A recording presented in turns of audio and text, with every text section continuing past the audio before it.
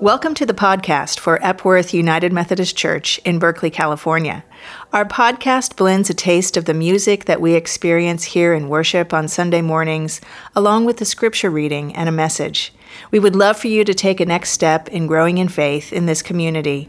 If you are here in Berkeley, Epworth's worship is at 10 a.m. on Sunday mornings at 1953 Hopkins on the corner of Napa and Hopkins. Or if you connect with our podcast from further away, we would invite you to visit our website, epworthberkeley.org. We'd invite you to keep seeking to grow in faith and to stop by the next time you're in Berkeley. I'm Carol Clockabold, a member of Epworth. When I read this scripture in preparation for today, it seemed very dark and foreboding. It's Jesus' words after he has predicted the fall of the Jerusalem temple. So I was glad when I got here this morning to see that Kristen's sermon title is Finding Hope in the Midst of Chaos. So here, Luke 21, verses 25 to 36. There will be signs in the sun and moon and stars, and on the earth there will be dismay among the nations and bewilderment at the roar of the surging sea. People's courage will fail completely as they realize what is threatening the world, for the very powers of heaven will be shaken. Then people will see the Son of Man coming in a cloud with great power and splendor. But when these things begin to happen, look up, hold your heads high, for you will soon be free. Then he gave them a parable. Look at the fig tree, or indeed any tree. When it begins to burst its buds and you realize without anybody telling you that summer is nearly here. So when you see these things happening, you can be equally sure that the kingdom of God has nearly come. Believe me, this generation will not disappear until all this has taken place. Earth and heaven will pass away, but my words will never pass away. Be on your guard. See to it that your minds are never clouded by dissipation or drunkenness or the worries of this life, or else that day may catch you like the springing of a trap, for it will come upon every inhabitant of the whole earth. You must be vigilant at all times, praying that you may be strong enough to come safely through all that is going to happen and stand in the presence of the Son of Man.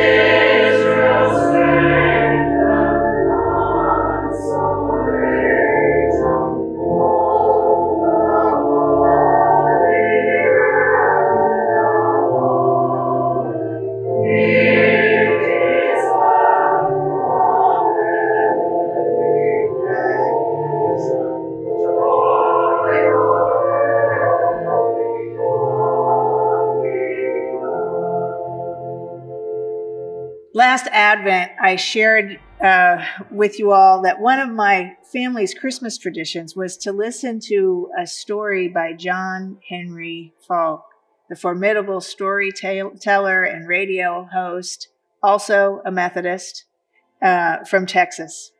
The story is entitled simply Christmas Story, and some of you told me that you Googled it and you're incorporating it into your own family's Christmas tradition now. And so I commend it to you once again. You can find it by Googling John Henry Faulk or Christmas Story or Christmas Story and Oranges. NPR plays it every year, so you may just stumble across it as we did the first time we heard it. But we're not there yet. Today is the first Sunday of Advent, and so I want to lift up another story from this great storyteller, John Henry Faulk. John Henry and his best friend, Boots, had been asked by John Henry's mother to go to the barn and deal with a chicken snake who was stealing all of the eggs. And so these little boys put on their boots and they put on their cowboy hats, and they decided that they would pretend that they were Texas Rangers dealing with a dangerous criminal.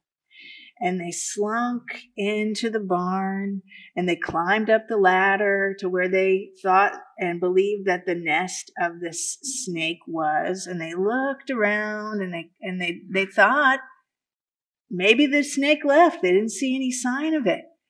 So they breathed a sigh of relief, and just as they had decided that all was well, all was clear, the snake reared up right in their faces and startled them so much that they tried to turn around too fast and fell down the ladder and fell right into a roll of baling wire and got all scratched up, and they ran out of the barn and into the house. And they busted into the house, and John Henry's mother said to him, "John Henry, you know that chicken snakes are harmless. They can't do anything to you." To which John Henry said, "Yes, Mama, but sometimes something can scare you so much that you'll hurt yourself." In the middle of chaos, whether that be from being startled by something unexpected yet momentary, or being caught up in loss and destruction, or illness or grief, or just the challenges of living with the demands of the 21st century, it's easy to lose our grounding. We can forget why we're here, and we are in danger of becoming the chaos, and then in our fear and our confusion, doing even more damage. Advent, this season of preparation before we experience the exaltation of Christmas, always begins in chaos. The lectionary, which is our 3-year cycle of scriptures that takes us through the Bible that a lot of preachers follow, I follow it for the most part, gives us a gospel text every first Sunday of Advent that reflects not peacefulness and angelic harmonies that we often associate with Christmas, but chaos. Hear these words again from our scripture today from Luke, which you heard Carol read. "There will be signs in the sun, the moon, and the stars, and on the earth distress among nations, confused by the roaring of the sea and the waves." Why? That's what Carol was asking. Why? Why do we start here? Why do we start in chaos? Everyone I know needs a break from chaos. How do we get out of chaos, we wonder? And I think that often we imagine that the movement through the Sundays of the season will lead us out of chaos. We'll start in chaos, but as we draw closer and closer to the birth of Christ, we will draw closer and closer to peace and quiet and order. And sometimes that's true. Sometimes that is how it goes. And it is this experience of exhaling and sinking into the magical Christmas spirit. But actually, and maybe most of the time, not. I hear more people saying how they struggle to find the Christmas spirit, or that they've been too busy to pause and reflect on the season, that the chaos of the first Sunday of Advent becomes the chaos of the second Sunday, and so on, right until the moment of collapse after the Christmas dinner dishes have been put away. But what if what we're looking for is in the chaos? What if the work of preparation isn't to leave the chaos behind, but actually to redeem it? What if Christmas is chaos? During Thanksgiving week, I traveled to Kansas City with my family to help my mom move fully into a senior living community. She had already moved her primary furniture, her bed and her desk and her dressers and her clothes about a month ago. but a major part that remained to be moved from the house that she has lived in for 40 years was her office. When I arrived, it was the only room in the 3-bedroom, 1,000-square-foot home that had not been pretty much emptied out. And the office still held files and boxes of files and stacks of paper that needed to be carefully culled, distinguishing what could be recycled and shredded from what really needed to be kept and organized for transport. And as I looked into the room, my heart sank. And I thought a lot more had been done than this. I don't know how I'm ever going to get through this in the week, really 5 days, that I have. The word chaos applied. So I sat down and I began. And as I went file by file, new details of the woman I have known all my life emerged, painting an even more beautiful picture of my mom. From the file containing her college and graduate school transcripts, I learned that the only C's she ever got were in fencing and bowling. My mom is not an athletic woman, and I can just imagine her thinking, I've got to fill this PE requirement, so what's the least strenuous thing I can choose? She still came up with C's, but almost everything else was solidly A's. I knew that she had taken a big leap of faith when I was in college, after having gone back to get a second master's degree in school counseling. She moved from teaching high school to being a counselor at an experimental school, which was an alternative to juvenile detention for students in middle school, junior high. What I didn't know was that she took a pay cut that was almost a third of her already pretty modest salary, perhaps an unwise financial decision at that point in her life, but a decision that was based on her strong convictions and her passion for service. As I sat in the midst of mountains of paper and lots of dust swirling, each file opened became blessing upon blessing. The blessing, these details of my mom's life that emerged like fingerprints from the files, were there all along. I just couldn't see it until I entered into the middle of the chaos.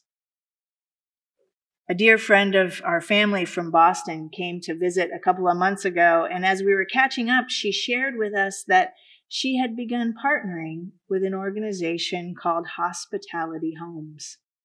Hospitality Homes connects people who have an extra bedroom with people who are coming into Boston to receive treatment at one of their world-class hospitals. She's had many stay with her, sometimes a single spouse or a parent, sometimes a whole family. Sometimes they need someone to talk to when they come back from the hospital, and sometimes they just need to be alone in a peaceful place. Our friend told us that it is one of the most meaningful things she's ever done in her life, and that being able to provide a quiet, accessible place for people to come and go from in the midst of the chaos of a health crisis has been an incredible blessing for her. She entered chaos, and she found blessing.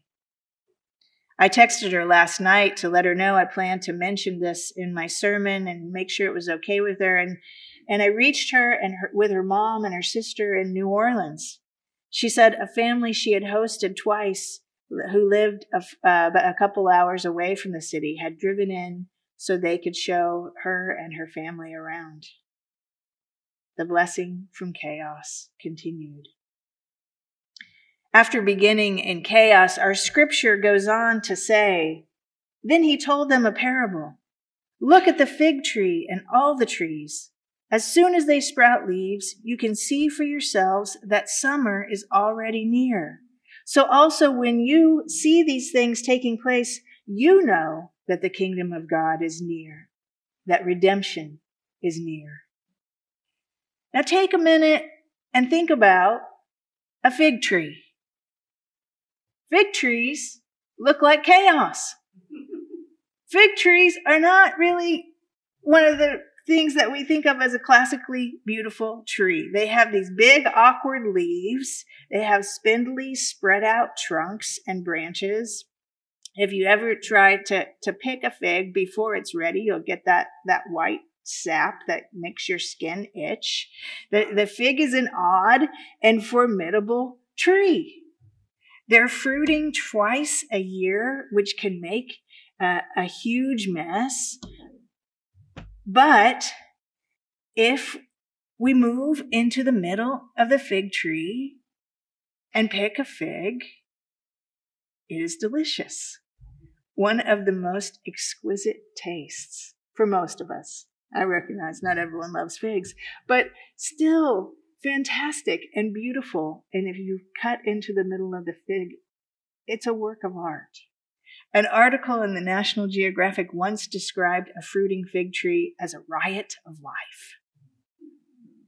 The scripture tells us that when you see these things taking place, you know that the kingdom of God is near. In other words, when you see some disorderly, chaotic riot of life, rather than avoiding it or running from it, embrace that in somewhere in all of that, the kingdom of God is near.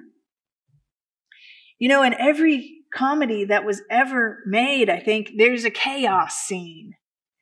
Whether it's the scene from the classic Christmas movie Home Alone, where the mother of the family of 5 realizes that she's left her youngest son home alone as the family's plane for Paris takes off from O'Hare, or just about every episode of I Love Lucy, chaos is a staple of comedy. Why? Well, I believe it's because when we can get above chaos and see it for what it is, we realize that chaos is us. Chaos is human. And into this very chaos, it is that God comes to us as human. You see, Advent isn't the work of getting out of chaos. It's the realization that God came into it. God, in infinite love, chose to get right into the middle of chaos, to sit in the mess, to give up power and control, and to enter into the chaos of humanity and show us that to reach out in love, to let go, and to be is life. And so, this Advent, I invite you to embrace the chaos. See what blessing is swirling in the mess and the dust. Be hope and peace by reaching out to someone else sucked into this whirlwind. Try to get above it, to be able to laugh at the humanity of it all. We are in this together, and the best part, God chooses to be in it with us, too.